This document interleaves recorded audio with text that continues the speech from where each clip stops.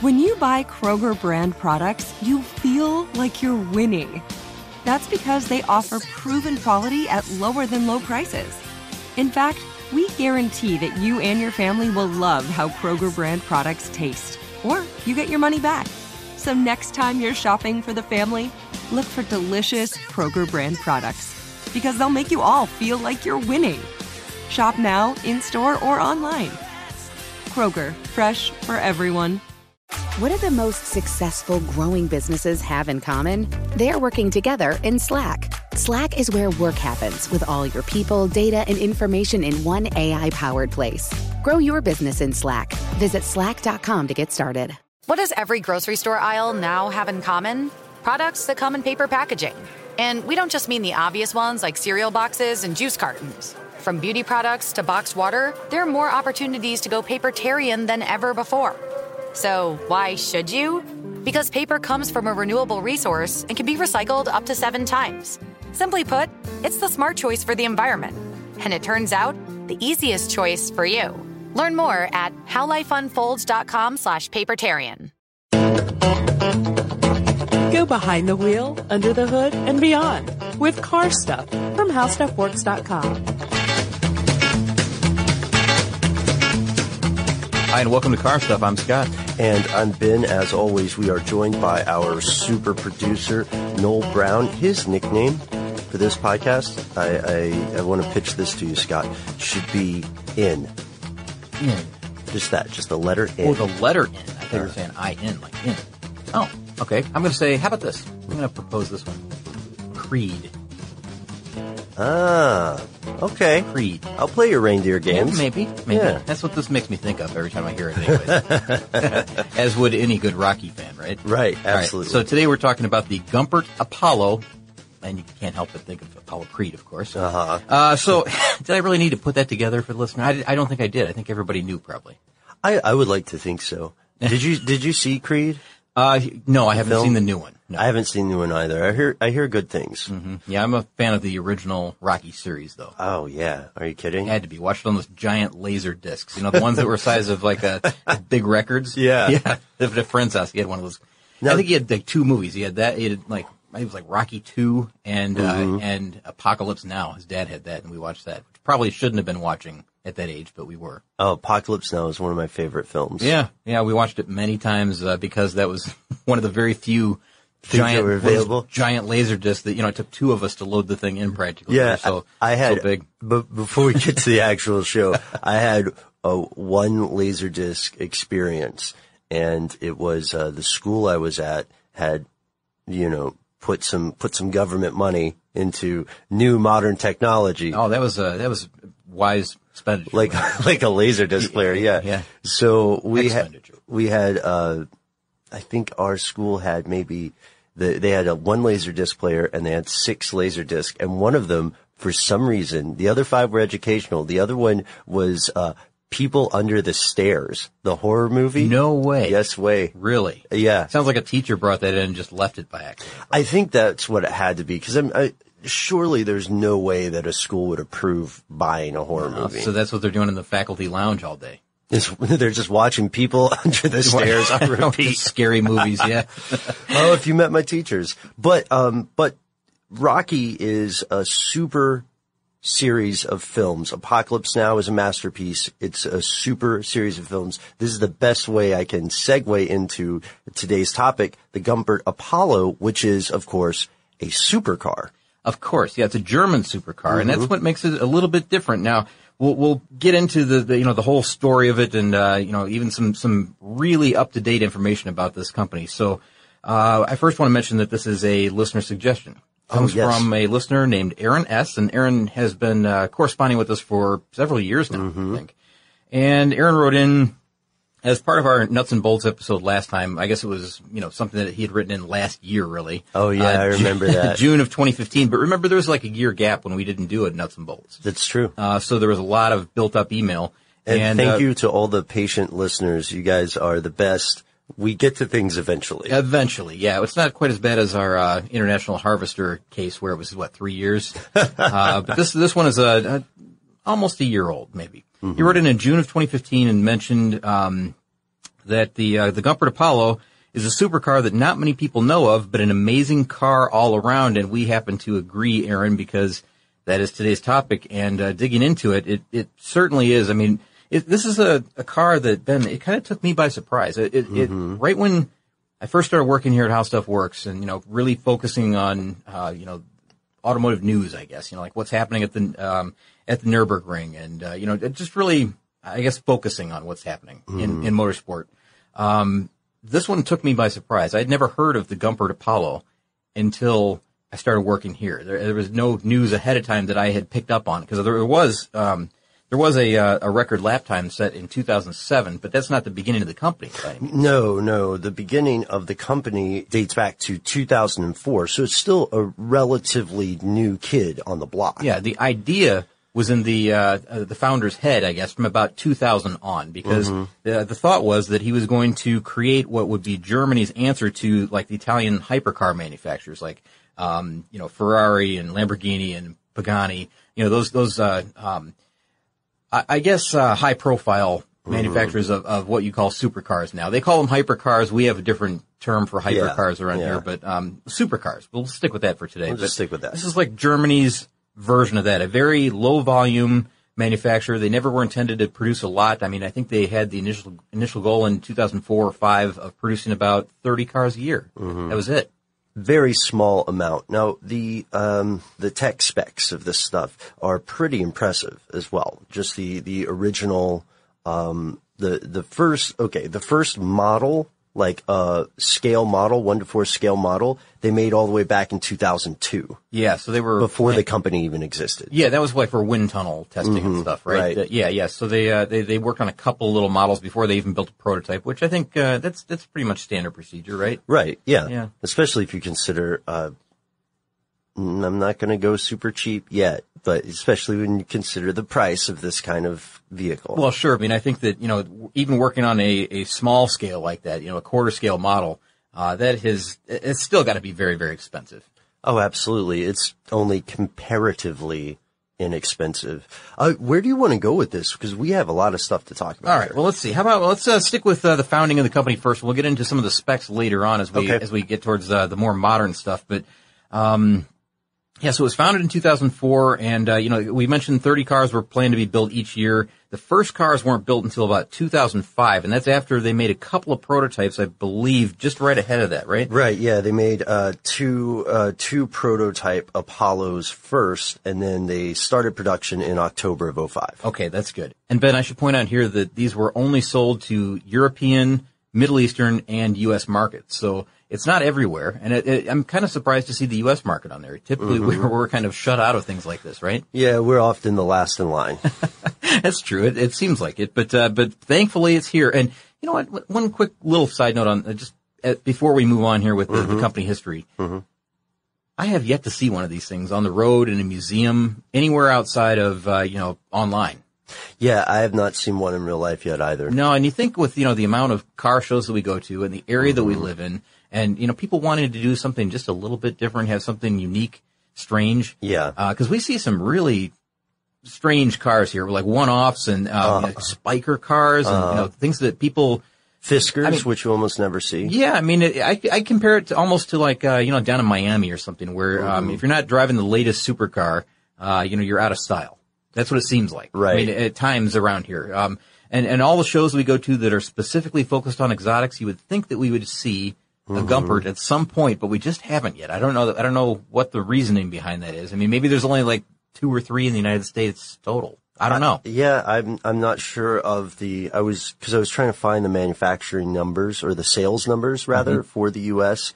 And this is a car that you would see in Los Angeles or Miami. Yeah. We do have the good fortune to live in a town with a bunch of car enthusiasts and gearheads and people who do buy the latest models. I mean, have a lot of money. Right. There are a lot of celebrities who live here, athletes, etc. Yeah.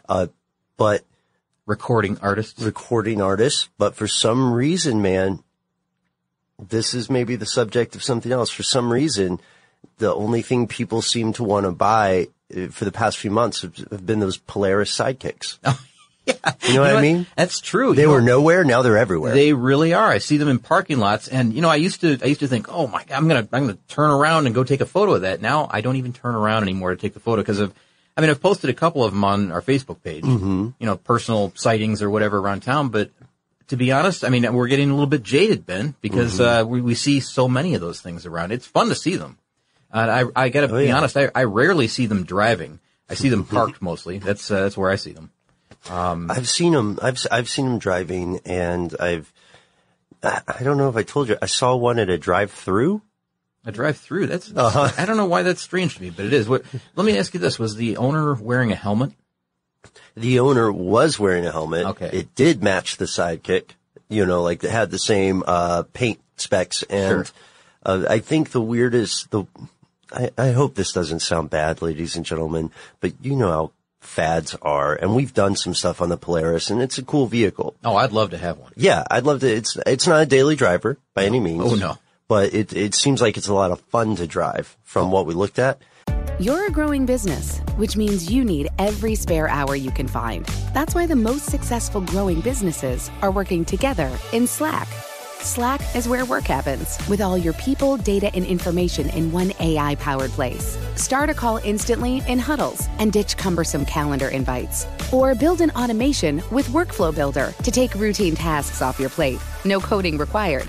Grow your business in Slack. Visit slack.com to get started.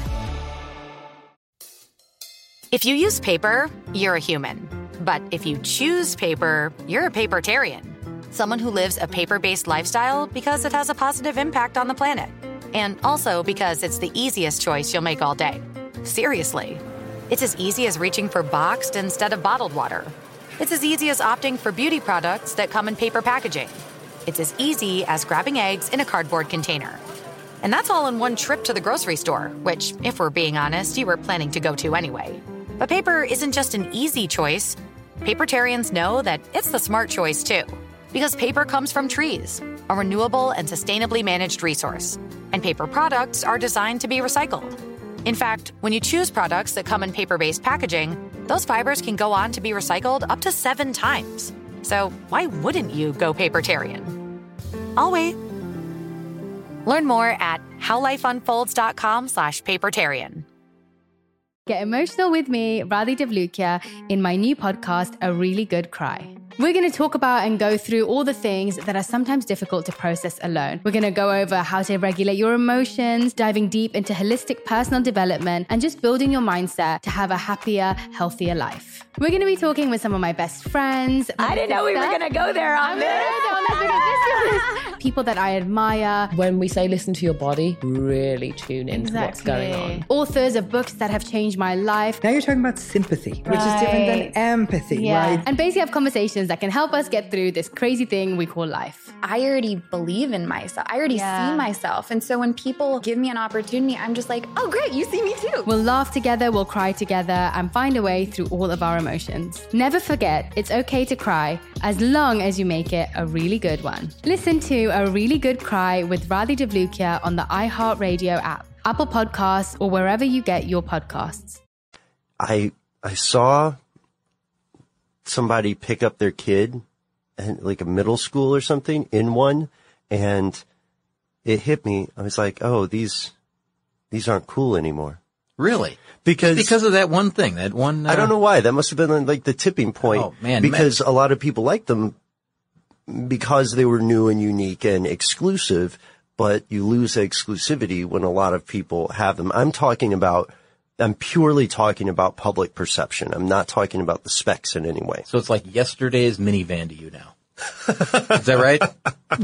Maybe not that far. Maybe it hasn't slid down that far. No, nothing like that. Let's say it's just a little more commonplace, and the Gumpert is, I don't think the Gumpert's ever going to get that common. Well, I hope not. I mean, I wouldn't think it can. I don't even know if it can, but I guess it depends on where they go in the future, Ben, right? Mm-hmm. So let's jump back into what's going on with this vehicle, maybe, and we should probably start at the beginning by talking about the first cars. Yeah, the first cars. And the founder, I don't know if we've mentioned this, he was part of the Audi VW group. Oh, yeah, Roland Gumpert. Yeah, he had come back from I think it was China. Yeah, around the end of 2001. With the idea to do all this. So that's how that all kind of was spawned, the idea.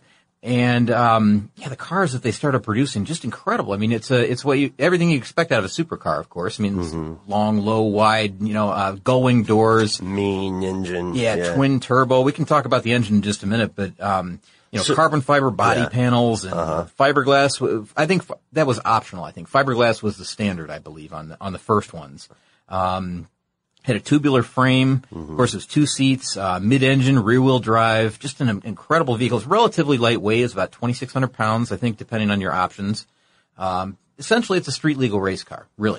Sort of. I mean, there's one later it's a little closer to that, but an amazing vehicle. And they said that, I love how they put this when they're talking about the design of the thing. They do the thing that F1 and IndyCar always says, where theoretically this car could drive upside down if it were to if it were to be able to do that. And of course they've never tested that. That's something you don't really test, but that's just based on the amount of downforce that this car produces. And in fact, I think they make a claim that this is the street car with the most downforce of any car out there. This is, it's one, so I guess it's, emphasis on handling, and of course, you'd be able to get up to speed pretty quick with that engine too. So let's talk about the engine. It's an Audi sourced V8 engine, but they've tuned it up quite a bit. Right. Yeah. Right. Twin turbo. Intercoolers.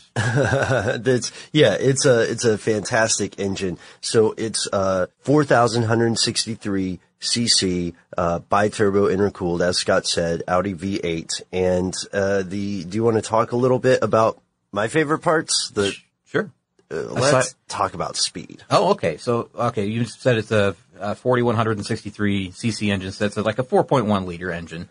And, the speed. Tell me about the speed. Okay. Oh, you know what? Let's not confuse this though, because there are 3 models and one of them's called the Speed. So the base, the base vehicle happens to be called the Speed. So let's hear about Speed. So we're looking at 650 horsepower. Not bad. Not bad at all. In this day and age, it's not bad still. In 3 this reaches, it's a European company, so their 0 to 100 is in kilometers.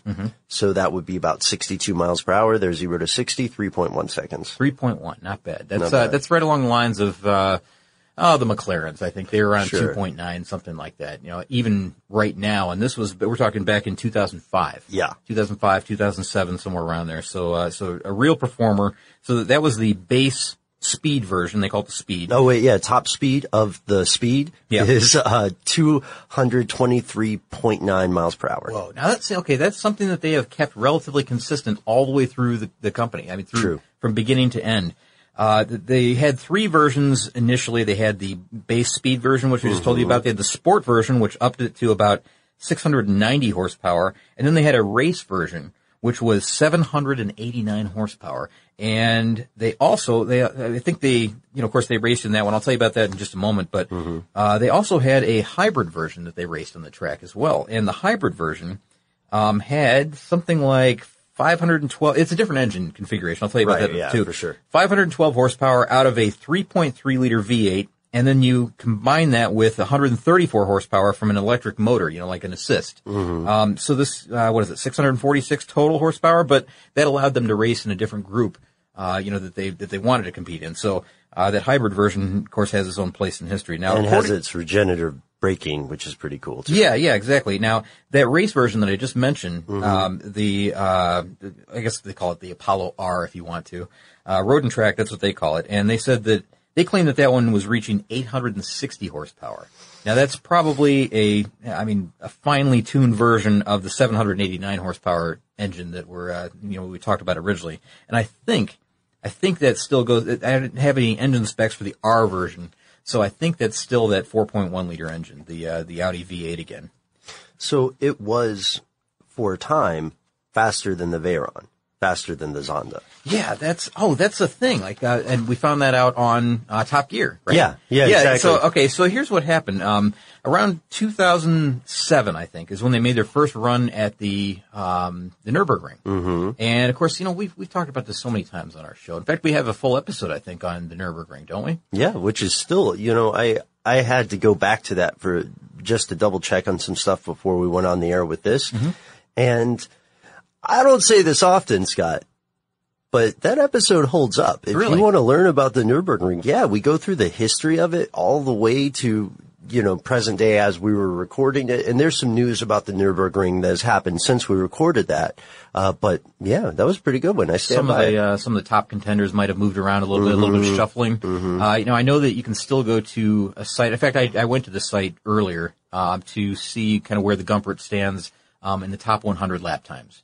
Because, back in 2007, they made a run. And I don't know, they keep the year there when the run was made. I don't know where it was, if it was the top speed at the time or not. It might have been. But the Gumpert Apollo Sport had a lap time of 7 minutes, 24 seconds in 2007. And that's when a lot of people had just first heard of this vehicle. I mean, 2 years after the inception of the whole program or the company rather. And today that stands as number 16 out of the, top 100. And that's still not bad, right? Not bad. It's held up still for top 20. Quite a while. That's 9 years ago now at this point. All right, so going up to, or I guess bumping up to 2009, they made another incredible run, which holds them at the number 6 position as of today. Mm-hmm. It's the Gumpert Apollo Speed. And so the Speed, that's the base one, right? That's the base one. Wow, okay, so the Apollo Speed actually holds the number 6 position right now with a lap time of 7 minutes, 11.57 seconds, which was made in 2009. Wow. So two spots out of the top 20 go to Gumpert. Not bad at all. That's really good. And, reading back, with, some of the, it's kind of fun to go back and look at the articles from 2009 because a lot of people were like, where's this car coming from? What's the, what is this all about? What's, who's Gumpert? Why they name it this? That was one thing that a lot of people said, like, why would they name their car Gumpert Apollo? It just sounds like a kind of frumpy name for a sports car, isn't it? Like a really sexy sports car like this. And we know now that it comes from the founder's name. Right. It comes from Roland Gumpert. Because let's be honest, it's not just the way the name Gumpert sounds. It's not something you would associate with speed. Yeah. Well, but you should though, because the racing. We didn't even mention the racing yet, but I guess we probably should here. He proved that you can't judge something by its name. That's true. Yeah, that's right. And you know what? To him, it sounds like a great name, right? I mean, he's like, why wouldn't you put your name on something like this? Right? Oh yeah, totally. I mean, wouldn't you drive the Benjamin Arrow or something? Of course, we both would. Well, yeah, but that's just me being a narcissist. It would actually be your last name. It would make sense. I thought for sure you were going to say the Bolin something. Oh, well, I don't know. I don't know. Okay. We'll get to that one in another episode. Well, as far as racing goes, I mean, right at the very beginning, in April of 2005, the Apollo made its racing debut in something called the Divinal Cup. Yeah. Divinal Cup, it's held in Germany. I think, in 2006 it was at Hockenheimring. Ah, yes, that's right. The Hockenheimring, I think. Hockenheimring. Yeah, it's a tough one. That's a long word. So yeah, I think that's right. And Ruben Mays was the driver. He finished third, on that track in that year. And in 2008 at the 24 Hours at Nürburgring, the car was driven by a couple of, ex-Formula One racers and competed in the, I shouldn't have said this. I should have said this up front. It's the hybrid version. Yes. Yeah. So the hybrid version.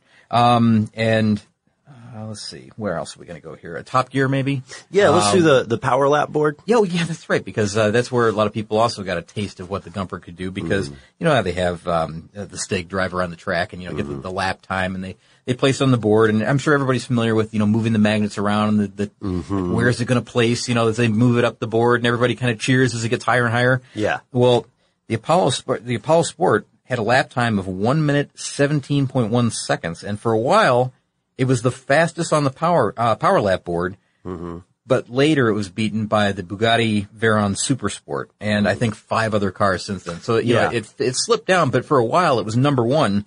And get this, it was faster. It was actually faster than at the time. So you might think like, well, what was on the board? Maybe it wasn't anything, that it didn't really have anything to compete with, I guess. But, at the time, the Bugatti Veyron was on the board, and so was the Pagani Zonda.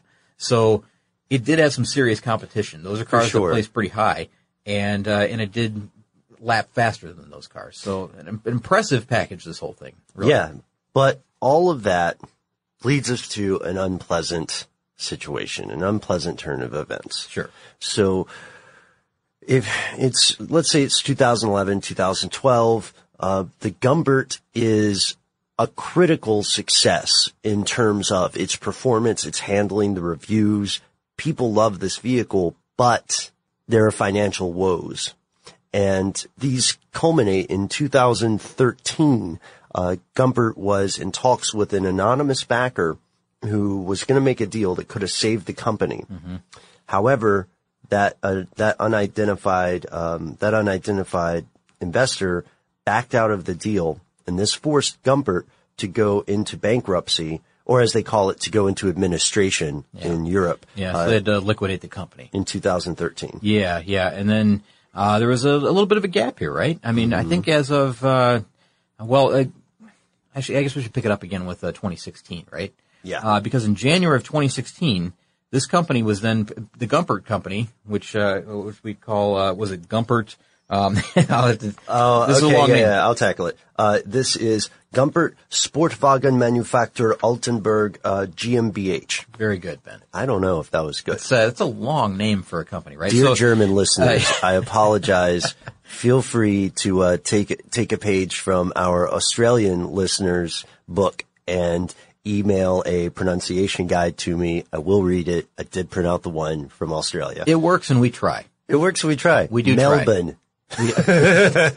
Nice work, show off. I get it wrong every time. All right, so in 2016, this company that Ben just mentioned was purchased by a Chinese consortium with the name of Ideal Team Venture. That's the name of the company. You got the easy one. Well, yeah, but listen to this. I had no idea this was going on. As of April of 2015, that same company, Ideal Team Venture, had purchased the De Tomaso mark as well. The Italian car manufacturer. Yeah, so think of like the Pantera that we talk about sometimes on the show. That mark has been purchased by the same company, and of course, this Gumpert, which they renamed. So they renamed the Gumpert Company. It's not Gumpert anymore. Right. Now it's just called Apollo Automobile, and with no E at the end, Automobile. And this is actually really good news. I thought, well, okay, you know what happens in this case sometimes is they try to manufacture for a short while and nothing really happens. It fizzles out. Or they they attempt to change that intangible part of the brand. They'll buy, not Ideal Venture in specific, but, it can happen, Scott. A company will buy one brand and then try to make it something it's not. Oh, like the Chinese Hummers, maybe? Hey.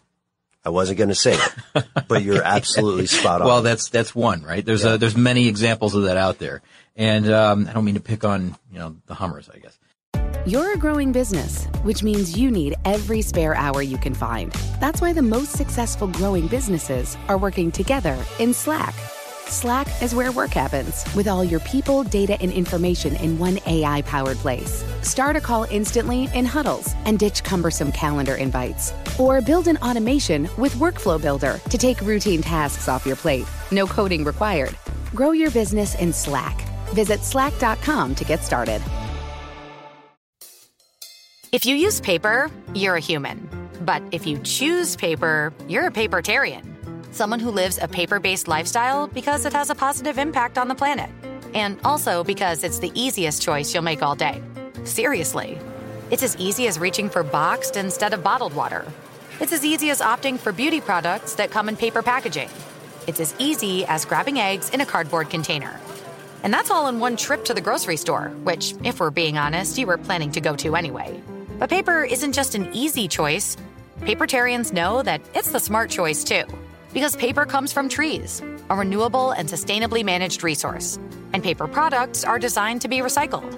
In fact, when you choose products that come in paper-based packaging, those fibers can go on to be recycled up to 7 times.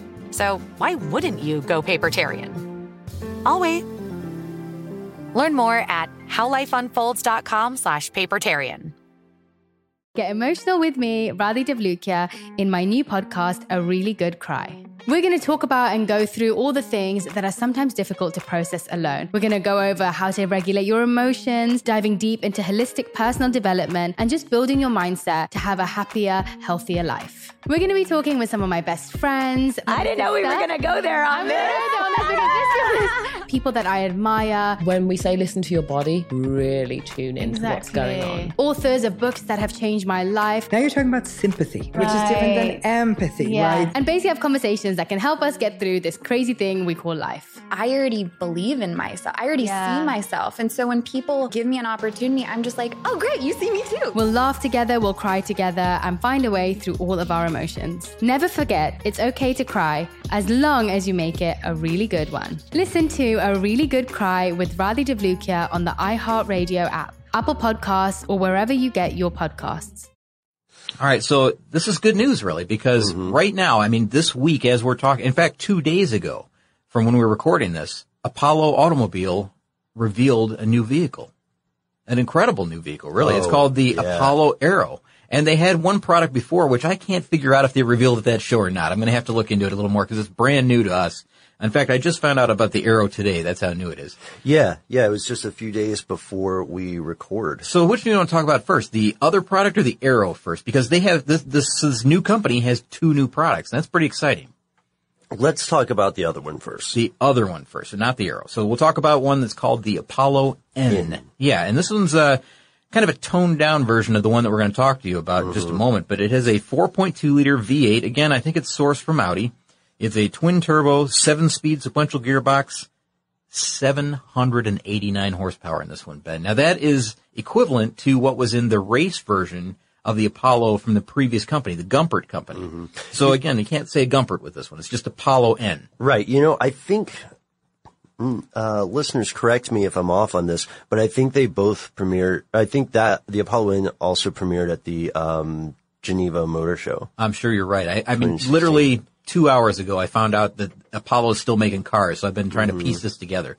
So I'm excited about it. Yeah, it's a 7-speed sequential transmission, rear wheel drive, of course, 649 pound-feet of torque. They being Apollo, claim that the N can hit 0 to 62 in 3.0 seconds. Yeah, 3 seconds 0 to 60, which is still lightning fast. It's really quick, considering that it probably has gained some weight along the way, just safety issues. But it's still made out of, tube frame. It's still made out of lots of carbon fiber. I think it's a carbon fiber aluminum sandwich body or something like that. Some unusual building materials that are going to it are exotic building materials. Yeah, it weighs like 2,645 pounds. That's heavier than the previous version. Right. Yeah, that's right. And it's weird because, if you look at those specs, they're still pretty similar. Yeah. And as we said, this is a slightly toned down version of the car that we're just about to talk to you about. But this one to me, Ben, out of the 2 that we're going to mention today, the new products, the Apollo N looks closer, a lot more similar to the Gumpert Apollo. It does. In shape than in spirit, I guess, than does the Aero that we're going to mention now. So let's talk about the Apollo Aero now. Ah, yes, the Apollo Aero. So one of my favorite stories about this came with this title. Autoblog had a great title for this. Apollo Aero rises from the Gumpert ashes with 1,000 horsepower. Wow, I like it. Yeah. 1,000 horsepower. So that's amazing right there. But I think what I saw was that they said that, like, if you want to think about it this way, it's like the genetic code of the Gumpert Apollo is still in this car. Yeah. Like the basis of it. It's just that they've completely reworked it for, so they could be like the supreme hypercar now. That's the idea, is that it's going to be this world competitive vehicle. I want to hear your opinion, Scott. What do you think of the front? The body change? I'll tell you what I think. I think I kind of like it. I mean, I'm not entirely on board with it. This has more of a look to me of a McLaren than it does of the Gumpert style. Yeah, good but call. it's just getting used to it. Like I said, the Apollo N looks a lot more like the Gumpert did. The Aero to me looks a lot more like a McLaren. That's my idea. What do you think of the front end of it? You don't like it, apparently? I'm still on the fence because it might just be me enjoying the original design so much. So clearly this is calculated for the aerodynamic benefits, Sure. right? So this thing has a nose almost the way a plane would. It's a lot like a beak. Yeah, it's like a beak, and it tapers off. It's rounded, so it's not completely pointed, but it tapers off and goes forward further and protrudes farther than the original Apollo. It looks. It's not quite a snub nose. As The original and Apollo. I'm thinking I think I preferred the snub nose, but altogether there is a smoothness to the design. There are more curves to it. And the first thing I thought when I looked at this was that it looked as though it was a car in an anime film. Oh, yeah, you know what? That's not a bad thing to say. I think I agree with you on that. And which means honestly, it looks great. You know what? I also have to say that I think I'm a bigger fan of the Apollo N style versus the Apollo Aero style. But here's what I do like about this one. This is an incredible vehicle. Don't get me wrong. Oh, yeah. I wouldn't turn one away, I don't think. You wouldn't turn it down? I wouldn't slap the keys out of your hand if you were to hand them to me, you know. So this one has a 4-liter V8 twin turbo engine, as you said, 1,000 horsepower, 737 foot-pounds of torque. Again, 7-speed sequential transmission, so that means it's a paddle shift probably. Yeah. Likely anyways. Safety cell, carbon fiber, aluminum, that stuff, that we mentioned before with the N. And an adjustable ride height, which I guess you would kind of expect in a supercar like this, like an air suspension that allows it to go up or down, and an air jack system, which I really like. I like the idea of having an air jack system in a car. Now, here's something interesting about the body that I feel like we should mention, and we'll get back to some of the other stuff here as well. It was supposedly inspired by sharks and the F-22 Raptor. I can see that. I can see the influence of both of those in that car. I can definitely see the Raptor influence. Mm-hmm. The shark thing is aesthetic. I get it. Yeah. How much of that is marketing? Well, they've been doing that for 60 years or something. Yeah, maybe even longer, probably. But it looks fantastic. I want to be clear with you about that, ladies and gentlemen. All right. You know what? Maybe the biggest news of all. Can I unload with this one? Because I'm excited about this maybe the most. Now, it's street legal, so it's not just a race car. Mm-hmm. However, this particular version, the Apollo Aero, meets all FIA standards so that if a team wanted to race in a certain series, they could then say, yeah, let's build 200 of these for street use. Yeah. And then we're going to make our own race version. Which is great. They can compete in any FIA series. So that's really, really cool. I think that's nice. Now, the N isn't that way. I don't think that's able to be, and in other series, sure, yeah, but not FIA standards. Right. And while we're on production, I want to point out that this car is going to be a production car, but it is not in production as of the time of this recording. The good news is when it does go into production, they'll be building this in Germany. They're probably going to build 100. They said 100 is going to be their max, but that's still a heck of a lot more than 30. Yeah, and you know what? If somebody grabs onto this and says, yeah, we want to race it in whatever series they happen to want, whatever that standard is, if it goes up to 200, then they've got to build 200. So, they'll pay for that to be done, or, they'll Sure. I guess, I don't know how this works exactly, but I would guess they would promise that, the other 200 would sell. Which, how can you do that? I'd be willing to bet, though, that there's enough people out there that would put money down on this and say, yeah, I'd take one if you're going to build 200. Mm-hmm. I think that they would probably sell out within a year. That's just the way I feel. It seems like, even though we're talking at an extreme level here, these hypercars, supercars, it seems like whenever they release something that's a special edition, something that's, unique in some way, no matter what the cost, even if it's $1 million car, and I don't know what the pricing will be or anything, but it seems like somebody always has, $400,000 to put down on one of these as like a down payment. There's always someone. Yeah, there always is someone. There's always at least 500 people that want to do that. Why is it never us? Yeah, and get this, they've slightly improved their 0 to 62 time in this vehicle, 2.9 seconds, which is, I think, right along the lines of where McLaren is today. I think it's right at 2.9. This is not bad at all, Ben. 0 to 124 miles per hour. That's 200 kilometers per hour. Mm-hmm. Just 8.8 seconds. Can you imagine that? That's incredible. That's super. I mean, I'm having a hard time imagining what that would feel like on your body accelerating to 124 in 8.8 seconds. I feel like it's probably like getting hit by a wall of air. Yeah, it probably is. It's probably like some of these extreme roller coasters that they have now. Like, I mean, I know you don't quite get that fast, but pretty close. You get the same sensation anyways. Like, what's that one in Cedar Point? Is it Top Fuel Dragster or something like that? I bet that feeling is like that when you launch up that hill. Oh, I imagine so. Yeah. There's one other thing I wanted to bring to everyone's attention, and I know I'm jumping around, but I want to do it before I forget. In 2012-ish or so, leading up to the bankruptcy, there were 2 other vehicles that Apollo was supposed to build. Really? Yeah, this is news to me. The Explosion Coupe and the Tornate. And I have like the pictures of this, and I wanted to ask whether, like, in your opinion, how much or how little these previous designs ended up being in the current iteration. So here is, and listeners can look at this online, I suppose. It's just as easy as we can find it here. Yeah, they were teaming up with, they weren't completely different cars. So Apollo teamed up with Touring Superleggera to create this Tornate, and it's like a GT version of the Apollo. It's supposed to go on sale 2012.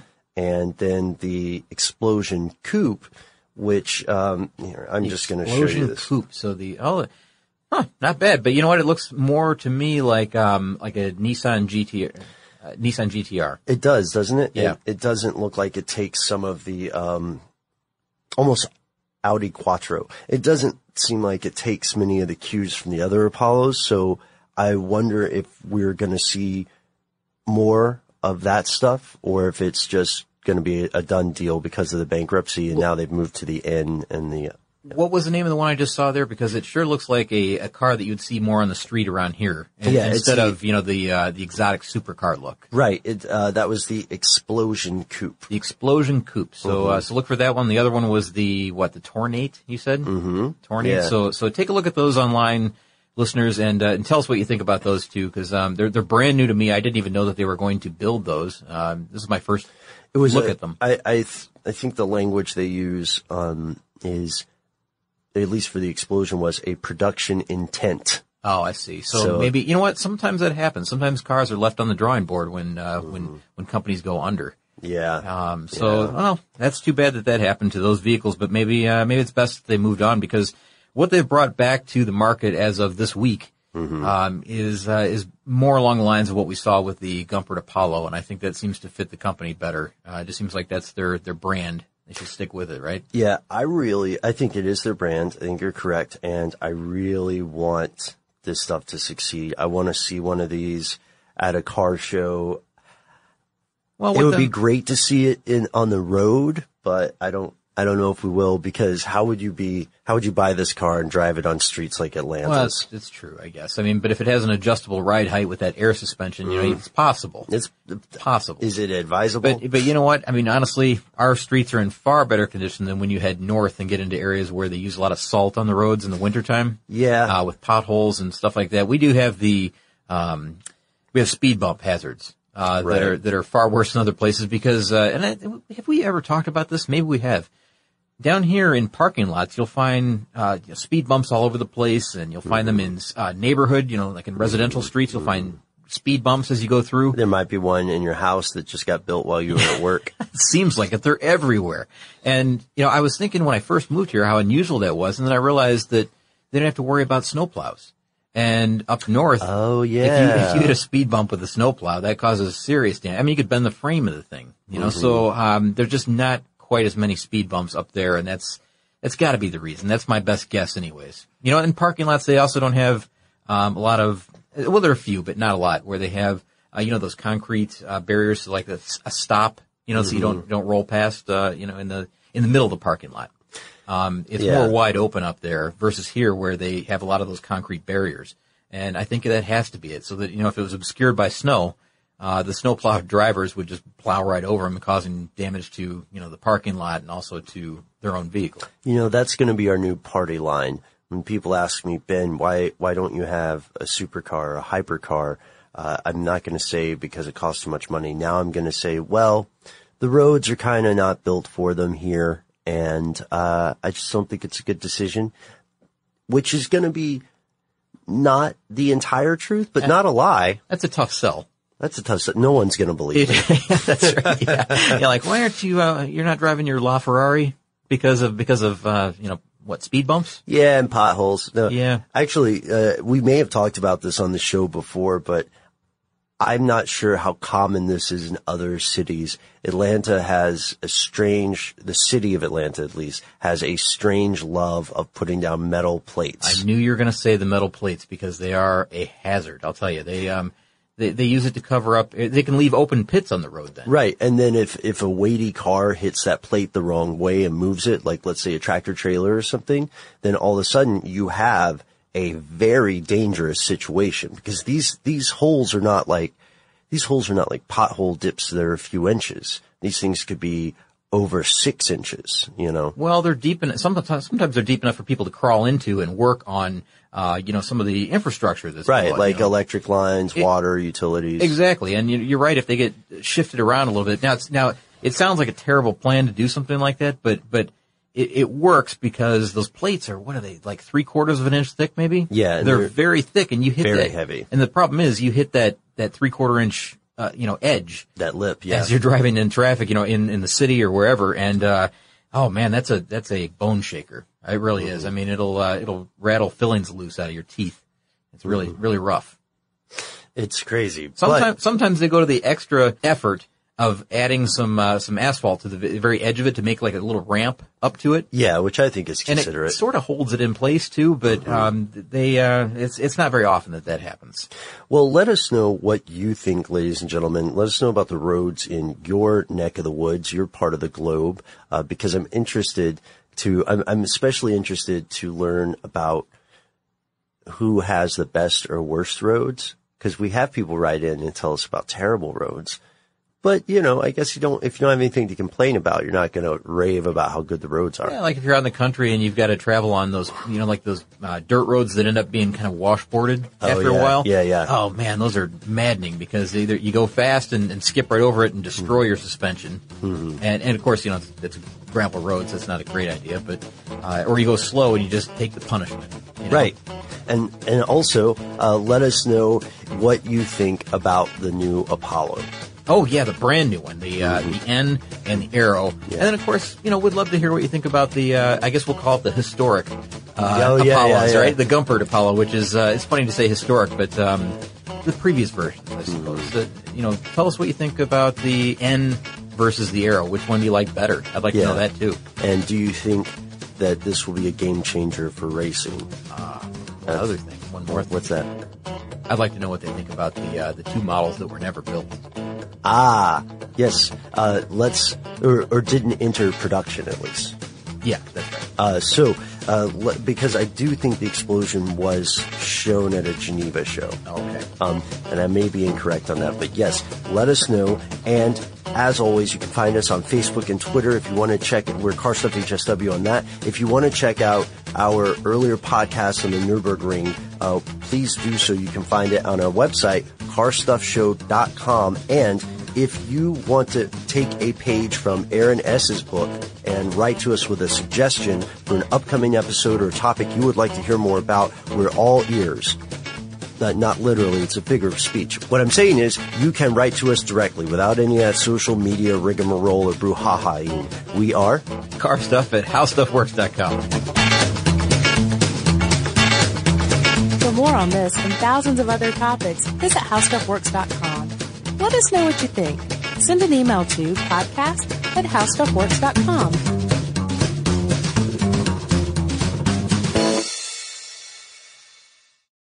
So, should we go electric? I think we should go electrified with Toyota. Electrified? Electrified means options. Yes, we could go all electric with a Toyota BZ4X, but then there are hybrids like Grand Highlander, or we could do something in between like a RAV4 plug-in hybrid. So, Toyota is electrified diversified? Yup, and with more options for reducing carbon emissions, the closer we all get to Toyota's Beyond Zero vision for the future. Exactly how much coffee have you had this morning? Learn more about our Beyond Zero vision for the future at toyota.com/Beyond Zero. For the ones who work hard to ensure their crew can always go the extra mile, and the ones who get in early so everyone can go home on time, there's Grainger, offering professional-grade supplies backed by product experts so you can quickly and easily find what you need. Plus, you can count on access to a committed team ready to go the extra mile for you. Call, click Grainger.com, or just stop by. Grainger, for the ones who get it done.